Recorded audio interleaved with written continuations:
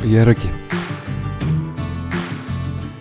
Enn einn dagurinn þar sem ég sitt hérna við mikrofóninn minn og ætla að láta gaman geisa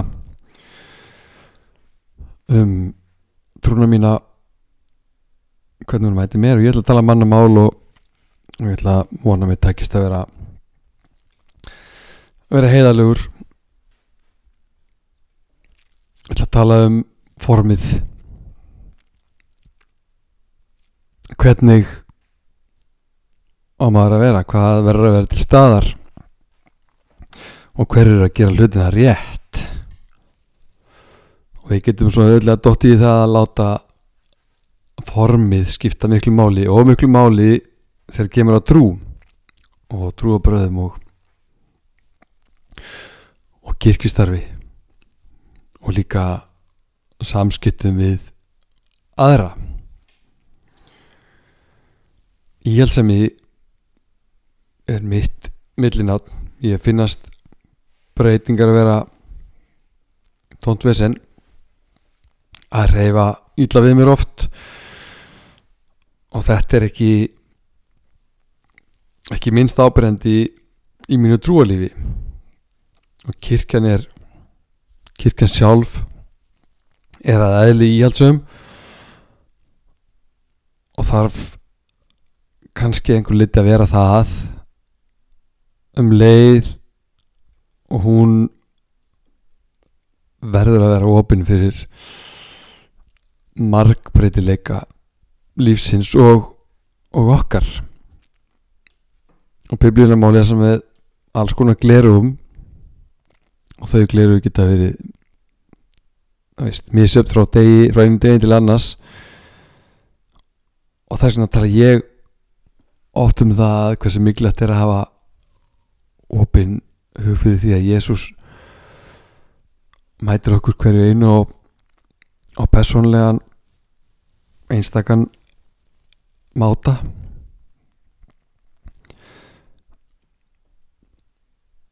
Og þess vegna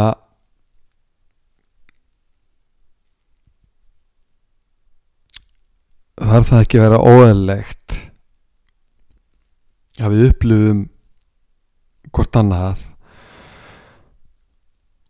og kirkjuna með ýmsum hætti, ólíkum hætti, og vera ósammála alls konar í kirkjunni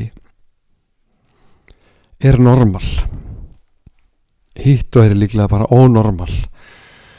Það allir væri bara eins, allir sammála og bara halleluja í einu og öllu. Sé það ekki fyrir mér að líka ekki við þennan eða hinn er líka normal. Ekkert að því, og það er alveg viðbúið, bara spurning hvernig við vinnum með það að finna sig undir þessari predikuna, meðan önnur hrífur er líka fullkomlega viðbúið og eðlilegt. Allt er þetta kirkja. Svona er kirkjan. Hvort tónlistin er svona eða ekki svona er heldur ekki aðalatriði þegar allt kemur til alls.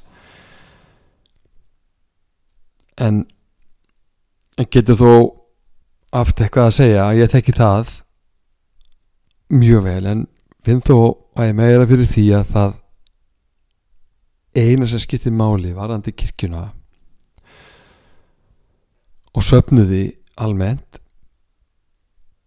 er að vera lifandi í sinni eigin trú, að reiða sig á hana.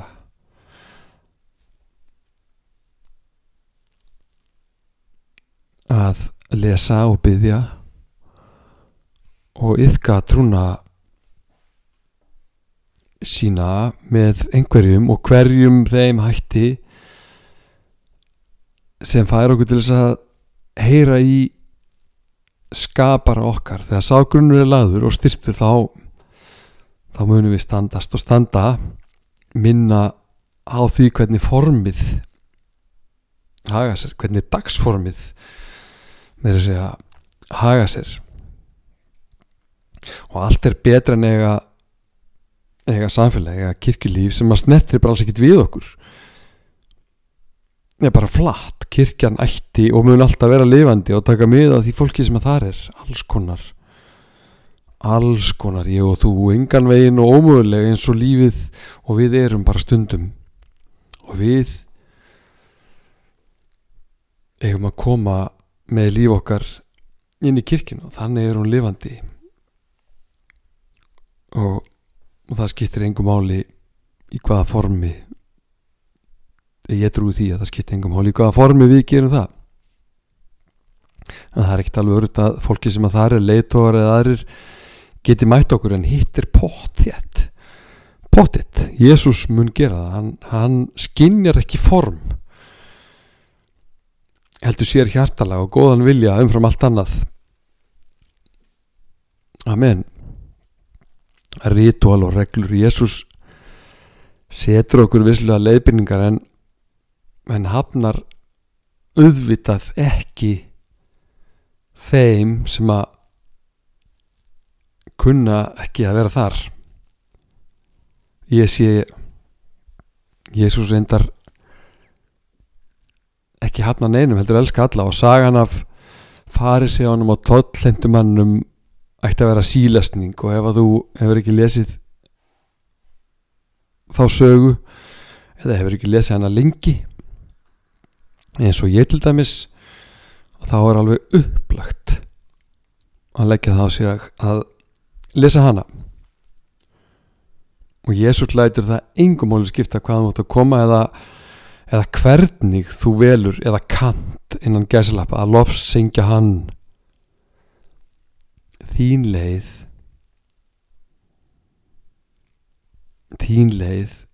rétta leiðin og eina leiðin fyrir þig, og Jesús mun vera þar, óformlegur og tilbúinn að mæta þér. Það er ekki bara þannig að við teljum stundum að við sjálf þurfum að vera í einhvers konar stellingum, heldur erum við ekki viðbúin þegar kirkjan okkar eða umhverfið það ekki.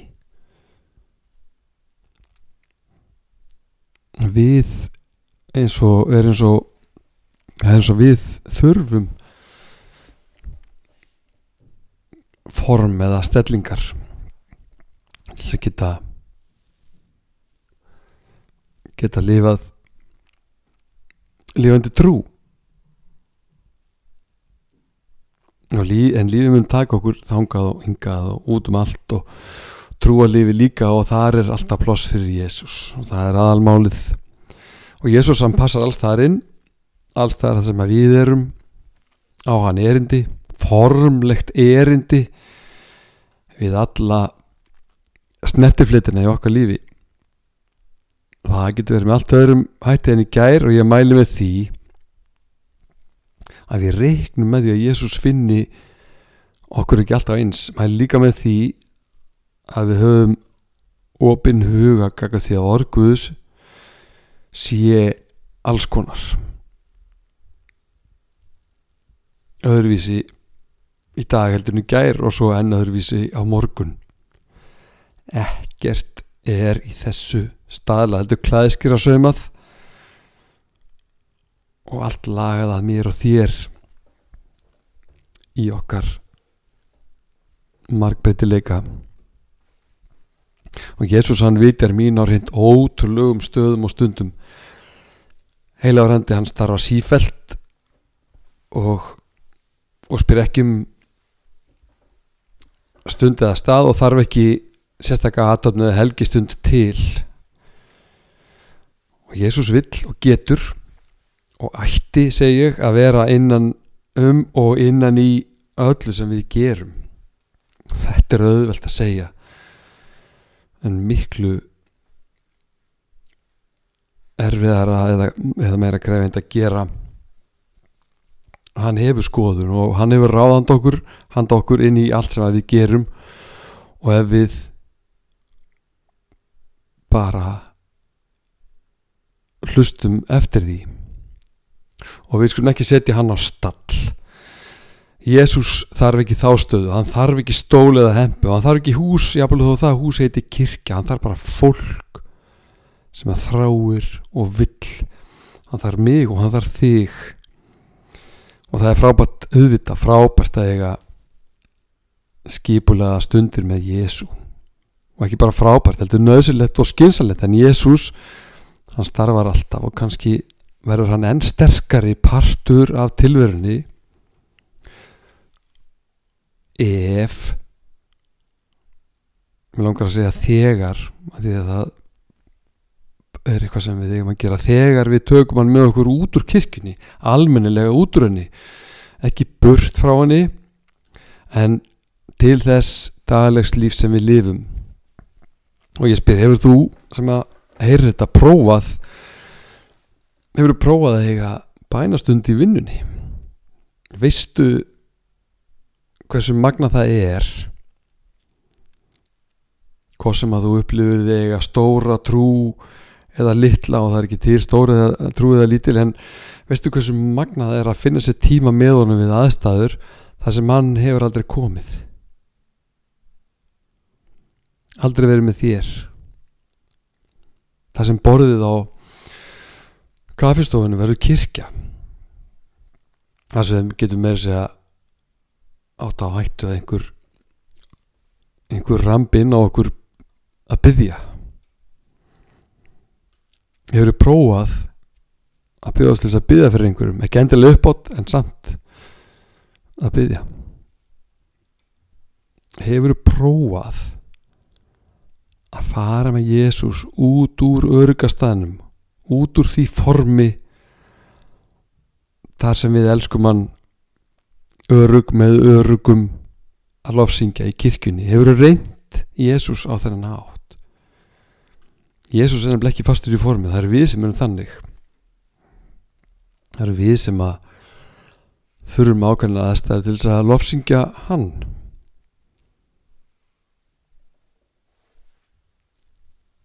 Hvert sem þitt skref út úr slíku, eða út fast eða föst í slíku er, þá hvetið til þess að stíga þangað. Ef Jesús er leiðtogi þinn, ef hann er að breyta lífiðin, ef þú þekkir hann að því að gefa þér lífsfyllingu og hamingju, ef hann er það sem hann segist vera, ef orð Guðs er sannleikur, eða er að verða það í þínu lífi, ekki láta form og venjur og siði þó góðu séu hefta þig. Það er ótrúlega áhrifaríkt og trúarstyrkjandi að tilbýða Guð í góðra vinna hópu við fallega athöfn, en hitt að gera það hvar og hvenær sem við þörfnumst þess, án alls þessa, þar sem við erum, hvar sem við erum,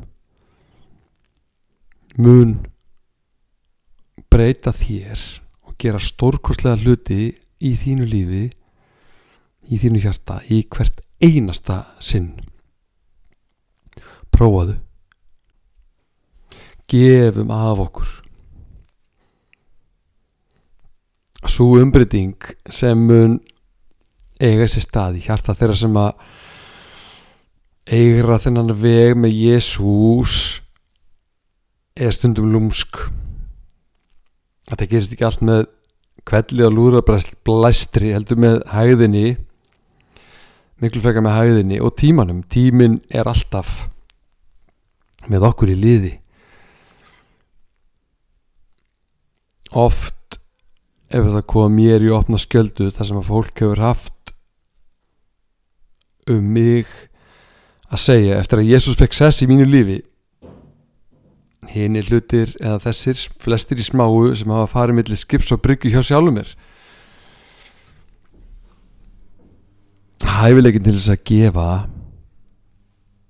og þiggja er víst staðalbúnaður og það er gott, og það er verra eins og það er að við erum fæst stöðluð, en Jesús opnar á frábæran átt fyrir leiðslurnar í þessu systemi. Hann opnar augu, hug og anda fyrir tækifærum og hann gefur kraft og vilja til þess að við göngum inn í þá fegurð sem líf á þeim stað er. Við þurfum að gefa, við erum bara þannig, og það er best í heimi að gefa, hvernig svo sem að við gerum það í hvaða formi sem það er, en við verðum líka að kunna að þiggja. Það er gjöf að kunna að þiggja. Það er yndislegt að þiggja eitthvað sem ykkur vill gefa.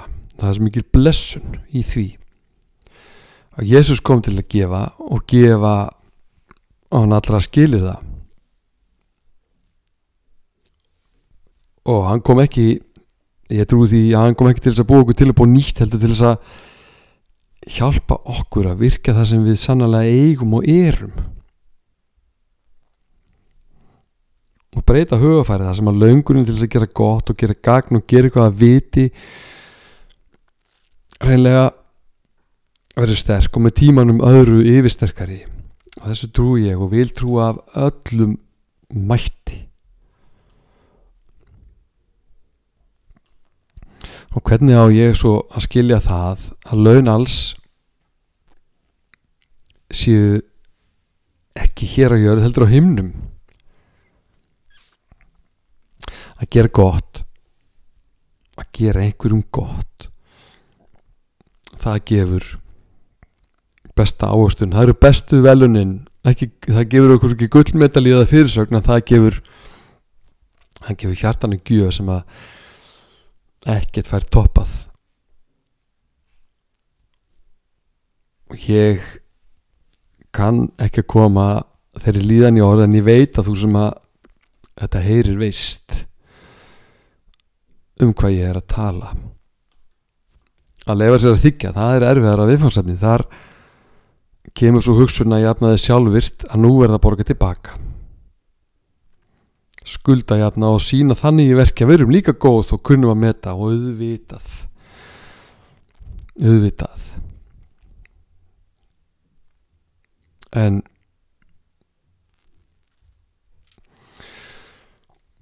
við gefum ekki til þess að fá tilbaka.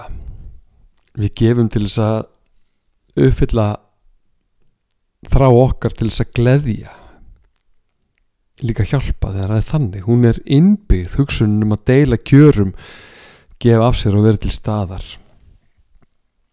Hún er innbyggð. Og heimurinn sem að við byggjum reynir, að því að mér virðist að deyfa þegar hann eiginleika. Og ég sé ekki viljandi, alls ekki, en ég hef staðfasta trú fyrir því að heimur í trú á fagnaðarerindum Jesú Krist myndi eiga betri viðspyrnu hvað það varðar. Og það stækkar enginn á því að eignast meira. Þeir sem hafa lært að gefa vita að fátt stækkar hjartað meira en það að hafa orðið að liði, hafa gert gagn eða glatt. Að fá að finna fyrir slíku er það besta, er það ekki? Og Jesús kom og fór að tala um alls konar svona hluti við mig og þig sem að hugsa líklega mest og meira eitthvað allt annað, fasteignaveð og skutbíla, okkur sem að tengjum haminguna óbeint við afkomu eða oft við afkomu veraldlega gæða, og vissulega skipti það alltaf máli, bara ekki öllu máli. Líf þar sem að þetta tvennt er mikilvægt, er þetta bara gott líf og það virkar bara fínt. En ég trúi því að það gerist betur og fallegar þegar Jesús fær að vera í fyrsta sætinu. Og við fáum eiginlega endalaus tækifæri til þess að gefa, vera til staðar, gefa hrós eða bros, tala líf og faðma fólk andlega og líkanlega. Og hver einasti dagur er pakkaður af svona möguleikum, svona tækifærum. En en líka hinu, þar sem að pirringur og önuheit og neikvæðni og stjórnmál, maður lifandi stjórnmál, baknæg og nýð, óumburðalindi og ósamsætti og alls konar sem flest er ómögulegt í samfélagi kærleikans, og ég finn mig á þessum stað oft, mjög oft, þar sem ég þarf að velja hvaða leið ég vil fara. Heilagur andi, þessi blessaði óþreytandi hjálpari, beinir mér í rétta átt, og ég segi það en einu sinni alveg hygglust, að sú átt sem Jesus vill beina mér til er betri áttin mín, og það er rétta áttin mín, og það er eina áttin mín.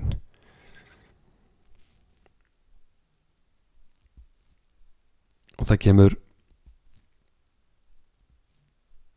skemmtilega óvart þegar maður slísast til þess að vera almennlegur, leggur kannski líkja á sína andlegu leið til þess að gleðja og gefa, þá getum við orðið undarlega oft, bæði gefundur og þiggjendur, svo fréttnæm virðist slík breytni vera. Og hefur tækið þér tíma núna og hugsaður daginn þinn almennt,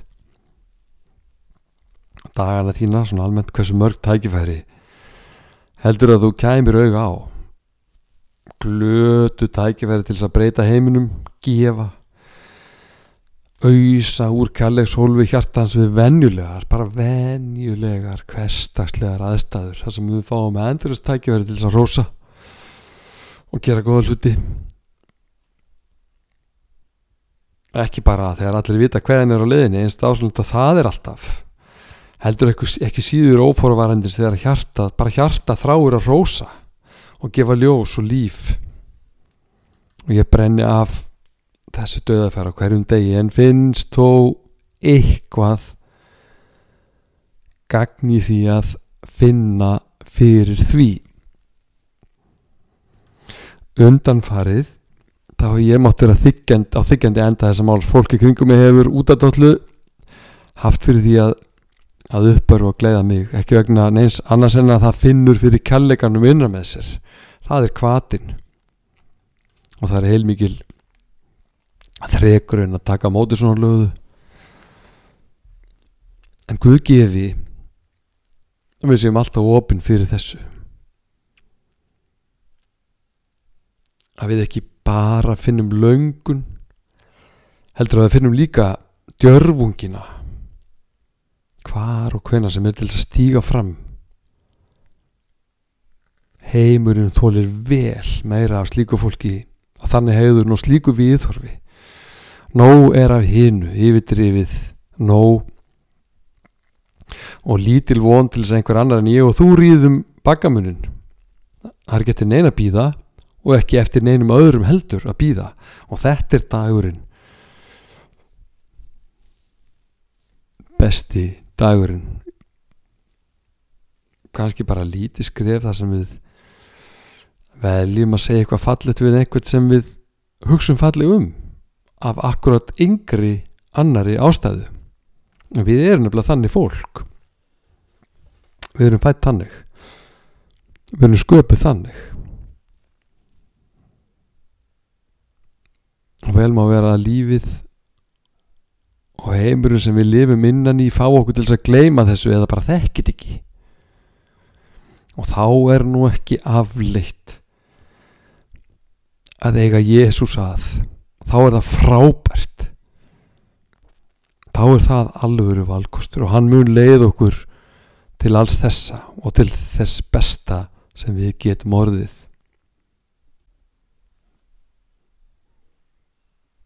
Ég ætla að lesa nokkur orð úr henni góðu bók, og þetta er Rómverjabréfið, segi ég, 8. kafli frá versi 35 í Jesú nafni. Hver mun gera okkur viðskila við kærleika Krists? Mun þjáning geta það, eða þrenging, ofsókn, hungur eða nekt, háski eða sverð.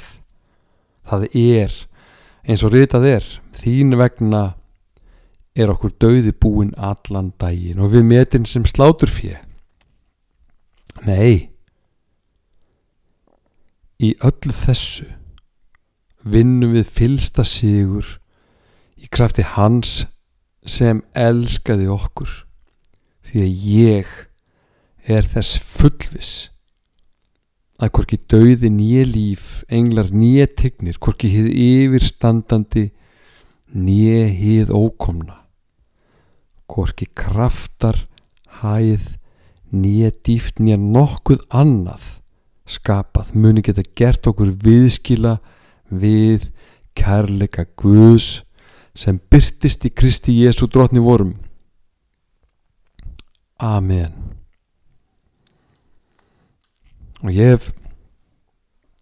hef margreint að gera mig viðskila við þetta allt saman, ekki meðvitað þó held ég örugglega, en ég hef oft trú á því að ég væri þannig vonlaus á göngunni að meira segja að Jesús hefði ekki þolgæði sem að þarf til. Auðvitað er það þannig að þegar að ég hef ekki dug eða nennu til þess að fylgja honum, þá finn ég ekki endilega mikið fyrir því að hann fylgir mér, segir sig eiginlega sjálft, en hann er ekki að fylgja mig til þess að klekja á mér. Aha, þarna náði ég þér. Hann einfaldlega er.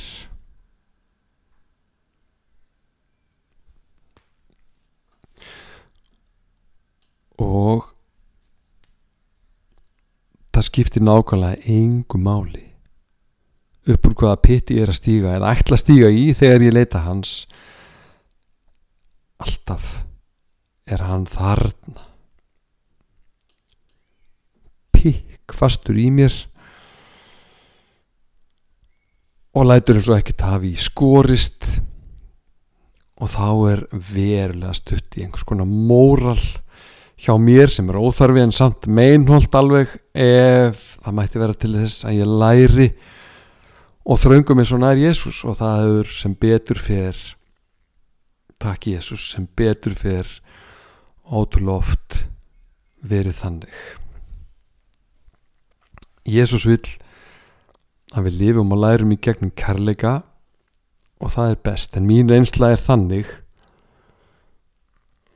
að það gerist helst í gegnum vesen og rugl og mistök og óskup venjulega mennska ég hund skammast mín ástandið. Biblían færir okkur margar sögur af fólki sem að þurfti að velja að hafna Jesús ellega hlítið að verra af, og þessar sögur eru þannig að fólk valdi að velja Jesús og hafði verra af sumur stund en margir með lífi sín, og þetta gerist enn í dag sumstaðar. Að ég nýt þeirra forréttinda að hafa valið Jesús, en þau réttindi fría mig ekki frá neinu því sem að vil færa mig frá honum,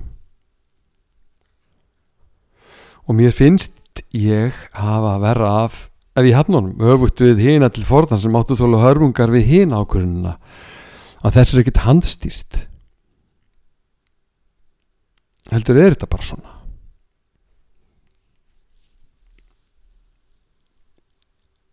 Ef ég ger mig viðskila við Jesú, þá mun ég missa af, og þar er enginn að refsa mér nema að vera skild í að sjálfur. Heldur er ég einfaldlega að missa af einstöku tækifæri til þess að lifa undir kærleika Guðs, og Páll er í þessu magnaða bréfi að kenna mér að ekkert það slæma sem að lífið hefur handa mér, engin svo ákvörðun mín að gleyma Jesú stund og gangast ykkur óhólla vald, engin þrenging eða þjáning mun þegar upp er staðið hafa valdið því að kærleikur Jesú til mín hafi breyst eða beðið nokkurt skaða. Aðstæðurnar munu geta tekið okkur þannig yfir að við eigum ekki hugsun til Guðs. Það er bara þannig. En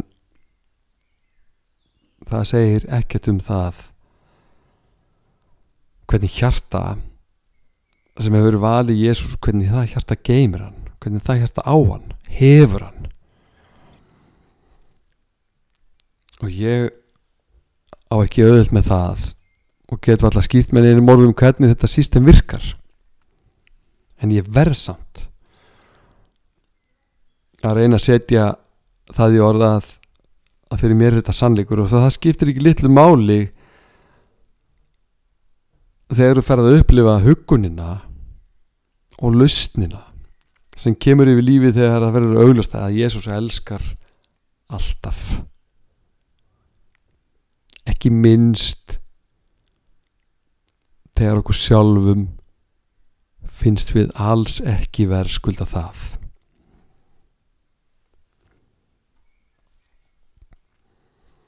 Þá er trúin til, þá er hún lifandi, óskiljanleg en sprelllifandi, og ég veit að ég er í félagsskap sem er ekki af þessum heimi, og þá finn ég að það er tilgangur með þessu öllu, líka þessu tilgangslösa sem að ég rata stundum í. Að lenda utanvegar er ekkert mál, það gera allir, og ekkert annað að gera en að brölta bara upp á veginn og ný. Fallið er ein öruggasta staðreyndin, en risið, það er ekki alveg eins víst. Að fá að rísa með Jesú er ólýsanlega lærdómsríkt, ekkert endilega auðvelt eða endanlegt, en það mun alveg örugglega bæta traustum þræði í vöðvan sem öllu skiptir í hjartað. Og ég hugsa stundum um það þegar ég er latur að lesa og iðka, sem er oft, hvernig það má samt vera að heila á rendi sé að störfum. Af hverju finn ég mig biðjandi? Af hverju man ég skyndilega eftir Jesú við aðstæður sem minna í engu á trú? Af hverju finn ég upp úr þurru fyrir löngun til þess að vera barn Guðs, gera gott í hans nafni? Af hverju heyri ég hann þegar ég er alls ekki að hlusta?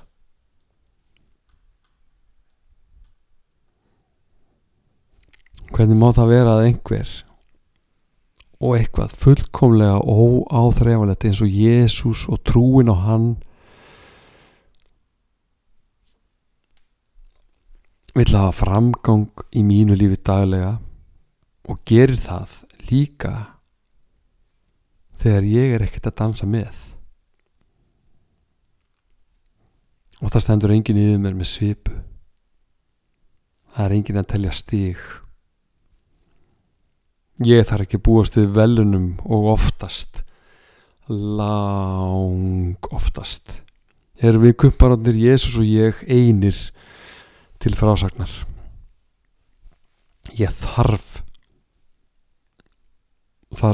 í gæsalöpum ekki að vera þarna, ég þarf ekki að vera með trúboð, það er engar skyldur í þessu, mér verður ekkert hlýtt yfir.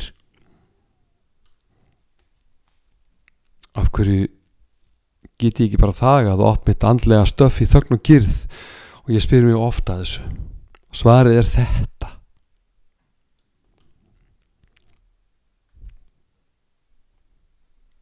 að lifa við kærleika Krists eru undur, stórmerki og kraftaverk lífs, breytandi og bætandi réttindi sem að fólk hefur alla tíð lifað fyrir að færa frá manni til manns, og það er út af tollu. Jam og jæja, þetta var gaman og mér finnst þetta gaman og mér finnst ótrúlega mikilvægt að segja frá, og ef að þú hefur eitthvað að segja frá í þessum efnum, þá hvet ég til þess að gera það með þínum hætti, hvar og hvenær og hvernig sem að það er best fyrir þig. Ef Jesús er að banka á hjartað þitt, og ég trúi því að hann gerir það, hvort sem að þú átt nýja trú eða enga trú eða ert bara forvitin, að þá trúi ég því að Jesús banki á hjartað þitt, og ef þú tekur tíma og hlusta smá, og þá veit ég til þess að opna bara smá rifu, nefna nafnið, biðja smá, og tekur ekki betri ákvörðun en það, og betri ósk gæti ég ekki átt fyrir mig eða þig. Takk fyrir að hlusta, takk fyrir að hlusta. Ég ætla að biðja í restina, og við skulum biðja í Jesú nafni. Takk Jesús fyrir þennan dag, fyrir þennan frábæra dag, og takk fyrir þitt orð, og kenda okkur og hjálpa okkur að lesa þitt orð, og takk fyrir loforðin og fyrirheitin sem eru eins sönn og þau hafa alltaf verið, og takk fyrir að við megum koma til þín eins og við erum með allt okkar. Vilt þú leið okkur? Viltu hjálpa okkur að vera góð